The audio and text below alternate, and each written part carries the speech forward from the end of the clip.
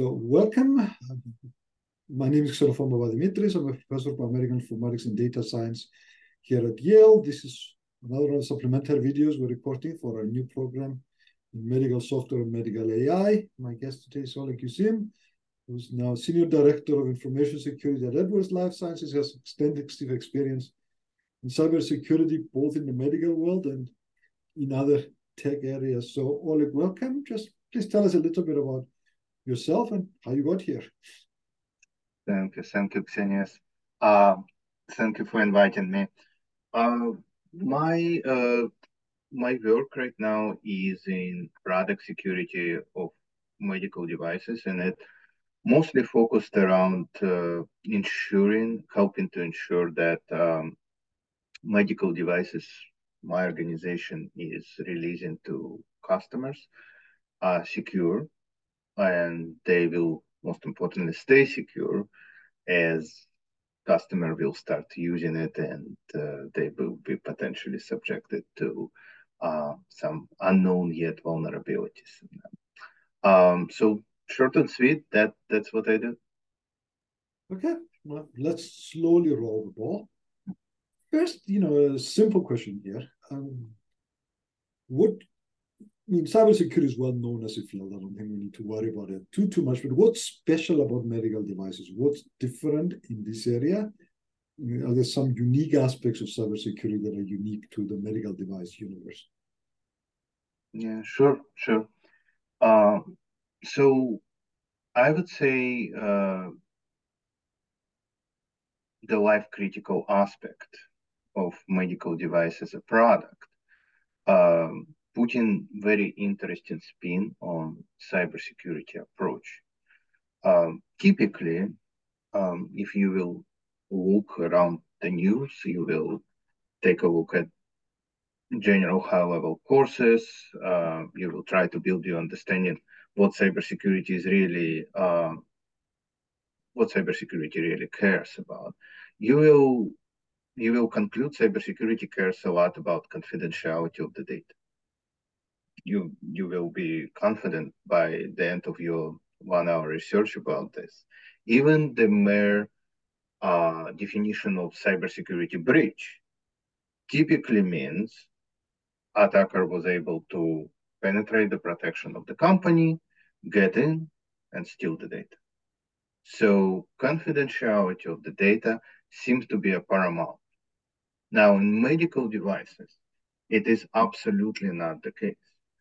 In medical devices, what is much more important is availability of that medical device at all the time. And equally important, integrity of the data on that medical device, integrity of the environment of the medical. Because if one of those two is not here, then the patient life can be in danger. Absence of medical device, available medical device, might endanger patient life. Medical device which produce incorrect data or work base of incorrect data might endanger patient life. Now, is the confidentiality still a concern? Well, yes, of course it is still a concern. But if you will ask me to range my concerns, it would be my third concern, not the first concern. So that's really, I would say, the major difference between world of medical devices, product security, and outside other world of cybersecurity. So when we think about cybersecurity in the context of a medical device, when does the process start? Like, when should somebody begin to worry about cybersecurity? How early in the development process would you want somebody to call you? When is it too late? Well, obviously, the earlier the better. So, actually, very good question. So let's talk through that. Let's imagine a timeline, and let's pretend for a second that I'm an R&D engineer, and I just got brilliant idea, and I want to start working. So once I'm doing some real mocking around. I'm just trying to put together something and see if it even gonna work. I don't need product security in my device. I might need I might need cyber security, information security to secure my environment where I'm working. But in my device, I don't need at this point product security. However, let's say I'm getting a little bit more serious and I'm saying, okay, now let me put together a prototype. I'm gonna show my leadership and gonna put together an argument that that prototype is worthy of investment money into it and worthy of becoming commercialized product potentially. So here I will already start buying hardware, which I actually mean to keep in this device once it's graduating from prototype to actual commercialized product. Here I already starting to define major software components, which again would survive such change. For instance, operating system, or what kind of middleware I'm gonna be running, this type of things. Now, once I started to do that, that's absolutely a moment to call it, because even such simple, really looks pretty not security related thing as selecting processor, CPU, is actually having great cybersecurity content and context. And in this particular case, uh, processors today are not created equal. Some of them are able to perform cybersecurity functions or system on module, which is more advanced chipset than processor. Some of them include cybersecurity chip, and some of them don't. I'm talking about TPM or something of that sort. Uh, so it's very easy to make that decision, make a purchase, and realize that, well, cybersecurity was left outside. Now, it is much more difficult now to walk back in time and tell, oh, wait, stop the shipment. I didn't mean it. I actually want that chip, not this chip. So to avoid all this situation and make sure it's not happening, uh, it is very important to engage product security engineer at the moment you're starting to make decisions on hardware or software, which will actually survive the transition from prototype to commercial. Yeah, it's the same story when I talk to my friends who are in statistics. They say, you have to talk to us at the start. It's too late once you start doing things. Again, similar story. Absolutely, Xenius. And I totally understand why people sometimes don't do that, because unless you know, you're looking at processor. What is the security concern with the processor? It's a processor, for crying out loud, right? Or you're looking at Wi-Fi chip. All Wi-Fi chips created equal from cybersecurity perspective, or at least it so appears, right? Um, but really, it's not the case. So definitely, the moment you engage, the moment you starting to make decisions on hardware or software, which would survive your prototype and move into commercial, engage product security engineer before you made this call and hear this person out. So if we look at the medical software lifecycle for software and software plus hardware, risk management is a continuous process, right? We worry about throughout, from the beginning to end, from before birth to after death, we're doing risk management essentially in this process. What is the interaction of the cybersecurity process with risk management? Because I assume that that's really where it fits in the sense of the life cycle, yes? Well, risk management is super important part of what product security and cybersecurity overall is doing. Because think about it this way. Um, how much cybersecurity is enough cybersecurity? It's a key question, and as funny as it might sound, it's super important question. I'm very passionate about cybersecurity. I would like to secure your product the best way I can. But now let's assume you, Ksenia, is the CEO of this company. Do you want me to secure your product the best way I can? Do you need me to secure your product the best way I can? Where is that magical boundary where I already secured it enough for your purposes?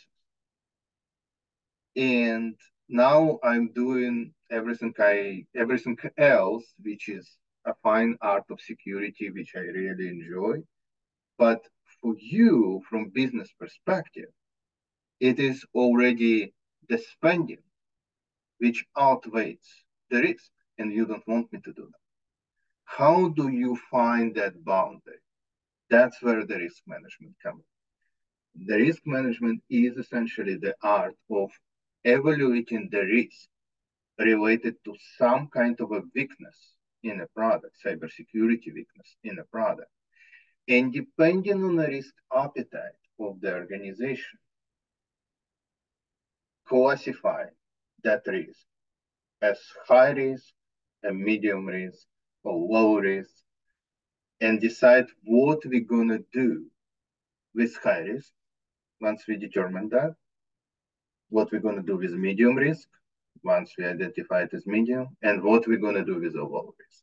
And that will go across the whole life cycle of the product, just like you said, it would be equally applied when we will decide should we implement that security feature or not, when we only preparing our product to go into the market, and when we will decide, oh, is that vulnerability worthy of the patch? And if it is, how quickly should we roll out the patch after we already deployed that product on the market? And so risk management is definitely super important part of product security. Some would argue the most. I mean, in many ways, if I look at put my software engineers hat on, I think of medical software, the big difference between medical software and let's say non-medical software is precisely that centrality of the risk management process throughout this. Now, so I heard you say it was like, low risk, medium risk, high risk for cybersecurity. How do you even begin to tell those things in a landscape that changes, right? We discover threats all the time.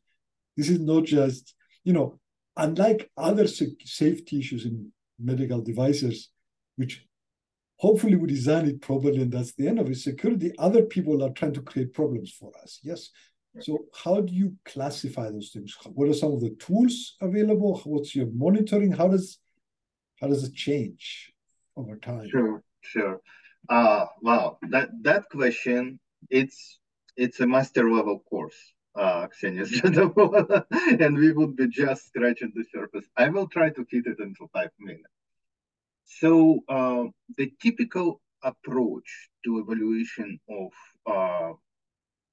cybersecurity risk in medical devices, it's essentially a product of what called exploitability, which is essentially how easy for attacker it would be to exploit that risk times impact, whatever that impact might be. For instance, for patient safety, that impact would be the severity of harm that risk, if materialized, would cause the patient. But let's say for privacy risks, or should I say, the possibility of losing sensitive data, that might be the how many records we're gonna lose and what how sensitive those records are going to be. So depending on a risk profile, that impact can be expressed through different terms. Now, the next good question might be, okay, well, exploitability is awesome. How do we calculate exploitability? So the common approach today, which is not perfect, by the way, not perfect, but the common approach today is to calculate exploitability using CVSS calculator, which you all can find online if you would just Google it. It's a short for Common Vulnerability Scoring System. I'm sorry, so yeah, Common Vulnerability Scoring System. We can add the link to the notes, so that's fine. So, and this is very common calculator for whole information security. When you will look at any published vulnerability coded as SV number, you will notice that there is a score associated with that vulnerability ranging from 0.1 to 10. And depending on how high the score is, that risk is called either critical, or high, or medium, or low. Well, these numbers from 0.1 to 10, they're coming from CVSS calculator. So it is commonly agreed medium today to calculate that score. Now, once again, is that a perfect way? I would argue that. In Edwards Life Sciences, my team has developed an alternative solution to make calculation of risk, cybersecurity risk, for medical devices more precise, and we called it HVSS, Healthcare Vulnerability Scoring System. From our standpoint, it is far more accurate representation and far more accurate mechanism. But we only introduced that to the industry right now, and we rolled it out as an open source project.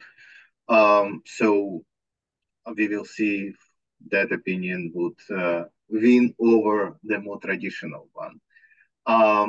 Yeah, that's, I would say, if we summarize that, again, exploitability times impact is most common approach to calculation of those risks. Okay. So one of the things that, and this is a theme I've had some other discussions about, use of AI in medical software. And it's a common thing between that and cybersecurity that you're never done, right? You have to keep monitoring. Okay, you managed to get through the FDA. I have some questions about the new FDA guidance. We'll say that for a bit later. You managed to get through, your product is on the market. In some ways, that's where your problems start, right? You have to keep an eye on it. And that's where you're sort of in a reaction mode.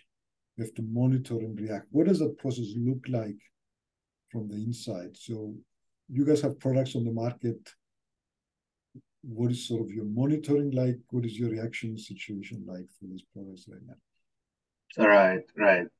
So this is the difficult one, Xenius.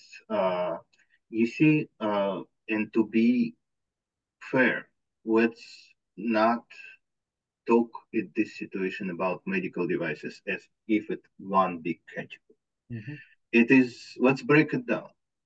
There are medical devices which would say it's a cloud solutions, which are deployed in cloud Edwards Life Sciences control.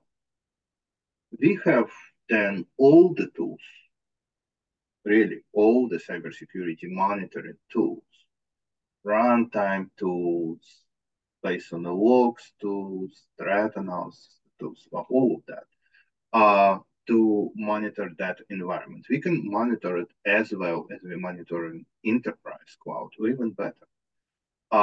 And all the traditional means of response are also available to us. All the, incident detection, our response team, which is here to jump on it, all of it is here. So That's the best case. Now, then we have mobile application. This is a little more challenging, depending on if this application sending the logs home or if it's not, and the time to response becoming more because this is already a situation where we might not be able to just turn this application off. We might need engagement from the user side to install the security update, even if we were able to provide it very, very quickly. And then final step, and this is where the delay between detection and response might be the greatest, is the situation when our devices are deployed on hospital premises and they're fully disconnected from us, from Edwards website's network. They don't report home. At best, they report to uh, hospital uh, information system um, and hospital information security might feed from these logs if they will choose to. That's the situation where the the gap between our detection of the risk and the remediation being actually applied to device is absolutely the greatest. Because first we will have to, without detection, work of the representation of this device we have at home. We will have our scans of the code, we will have our scans of third-party libraries. We will be able to detect and identify new vulnerabilities coming out on that software bill of material. However, and we obviously would be able to initiate the patching process if we, upon our risk analysis, see that they actually gonna impact device and cause a high risk. But here's the gap. Let's say we did our job, we made the patch available. Now we have to either send technicians to all the hospitals in the world where these devices are deployed so they can install this patch, which, as you can see, would be pretty expensive and also pretty lengthy proposition. Or we can make that patch available over network, let's say some kind of portal, for our customers already to download them on some carriers and install it on our devices themselves. But in this particular case, this is where we're passing the baton to hospital and we're saying, look guys, you have a risk. Here is the patch. Please install. Now, would hospital install it or not, considering that they're typically very short-staffed on security side of the house and super busy, maybe with higher risks than that, it's a question. How quickly they're gonna get to that? That's another question. So all in all, post-market support right now is is absolutely we super focused on it. We're trying to put our best effort in, but is it ideal? Absolutely not. How common is it for devices like this to phone home that you can push updates? Do hospitals let you even do that, or is that touchy? It's not recommended. It really not recommended. So the typical schema, if you would like to put it this way, which I can see, would be to introduce a server on hospital premises. So let's say Advanced Life Science introduces server on hospital premises. That server can listen to Edwards Life Science, let's say, cloud instance or something like that, and consume updates from there. But downloading updates on actual medical devices connected to actual patient from is better from that server and upon request from medical device, not otherwise, or it can negatively impact the primary function of the device. I have a couple of points. When we talked before, I have some bullet points here that I want to bring up. The first is this whole concept of threat modeling. And maybe you covered this before, but if there's more you wanted to say about threat modeling in general. So, Xenius, the threat modeling, you can see it as essentially a mechanism to identify weaknesses in medical device software from cybersecurity perspective. So how does it look in lame terms? It means that we look at device architecture. Sometimes in simplistic manner, we can just draw it in a whiteboard. Mm-hmm. And then we start thinking, okay, what can go wrong here? Okay, that communication between our device and EMR. Can attacker potentially intercept it? And when I say EMR, I mean, you can think about it as a main hospital database. Can potentially attacker intercept it? Can attacker steal that valuable data? Can attacker change this valuable data? Can attacker jam that communication and not let it happen? Can or cannot? Okay, can. Then what's going to happen with the device? What will happen with the main function of the device? What will happen to the patient?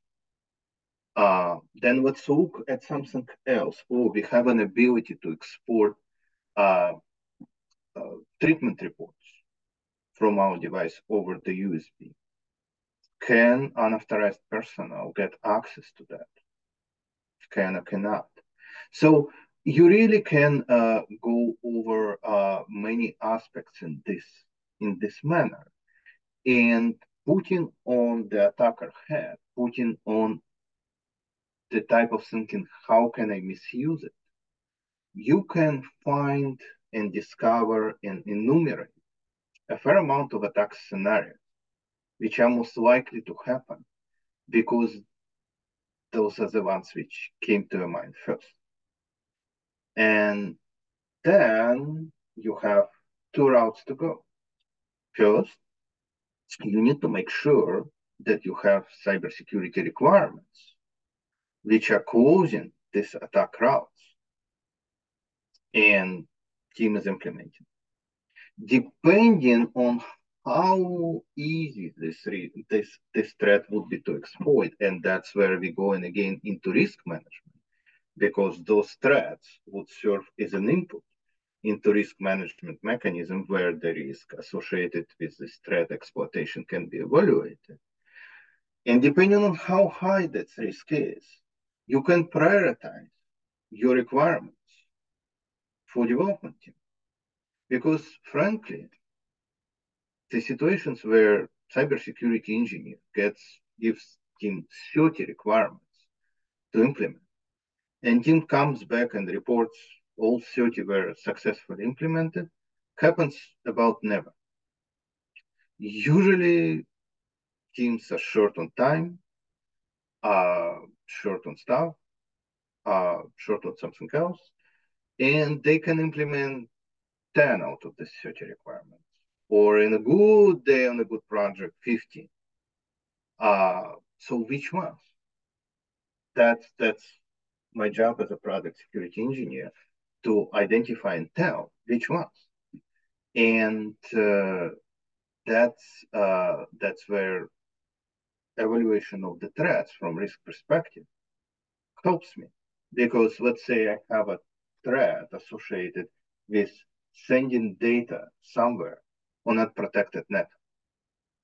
And let's say I have another threat which is associated with somebody opening the box, soldering some wires into the board, and then in a very tricky manner, finding out my 22-character passwords, starting to intervene with the work of the processor. So which one I want to take care of first? Well, obviously the communication one. But why? Because when I was calculating exploitability, part of the risk, it came out much higher for the risk associated with exploitation over the wire versus the one where I need to solder something to the board. So that's really in nutshell what threat modeling is, how it works, and why it's important to have. But it's not even 10,000 feet. It's 100,000 feet description. When you look at threats and you look at issues that arise, some of those issues are, let's say, code problems or hardware problems, and some of them are human problems, right? People not doing proper good things. I mean, at least in a university, what about passwords? What about those things as well? What's the split in your experience? How much are the problems caused by the user as opposed to the device? I mean, obviously, the two are tied in some ways. It's super tight. I honestly wouldn't even split it this way. At least I don't think about it this way. Any user, I would put it this way. User will make any error which you allow user to make.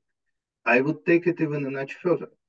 The device would be misused in any possible manner which you explicitly didn't prevent it from. So if you left an ability for user not to change the password from default password all devices are shipped with, be rest assured they will not change it. If you left ability for user to not change their password ever or have a simple password which is for digit long, absolutely they will send it to 333 and it will stay like this forever and whole hospital will have the same password. So all these assumptions you can safely make, and the nature of us as human beings is such that they would mostly come true. So assume the worst and be very inventive and try to enumerate the infinity in this case, and put controls which would not allow that scenarios to happen.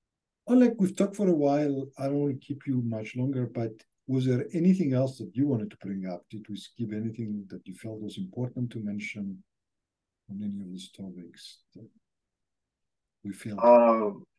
I mean, first of all, Xenius, thank you very much for inviting me. I really appreciate it.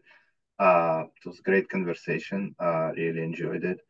Um, I would say one thing, considering your students would be listening to that, I would mention. Right now, it is very exciting, in my personal opinion, maybe unbiased area, has a great shortage of stuff. There is no, not even close. We have probably few orders of magnitude different between the amount of specialists we need and the amount of specialists we have. And if any of your students would have a genuine interest in learning this area, I would strongly encourage them to do that because it's definitely a very big gap on the market today. Uh, I I'm pretty okay with them reaching out to me if they would like more detailed guidance on what to start from too. Oleg, thank you for taking the time. Thank you so much, Xenius.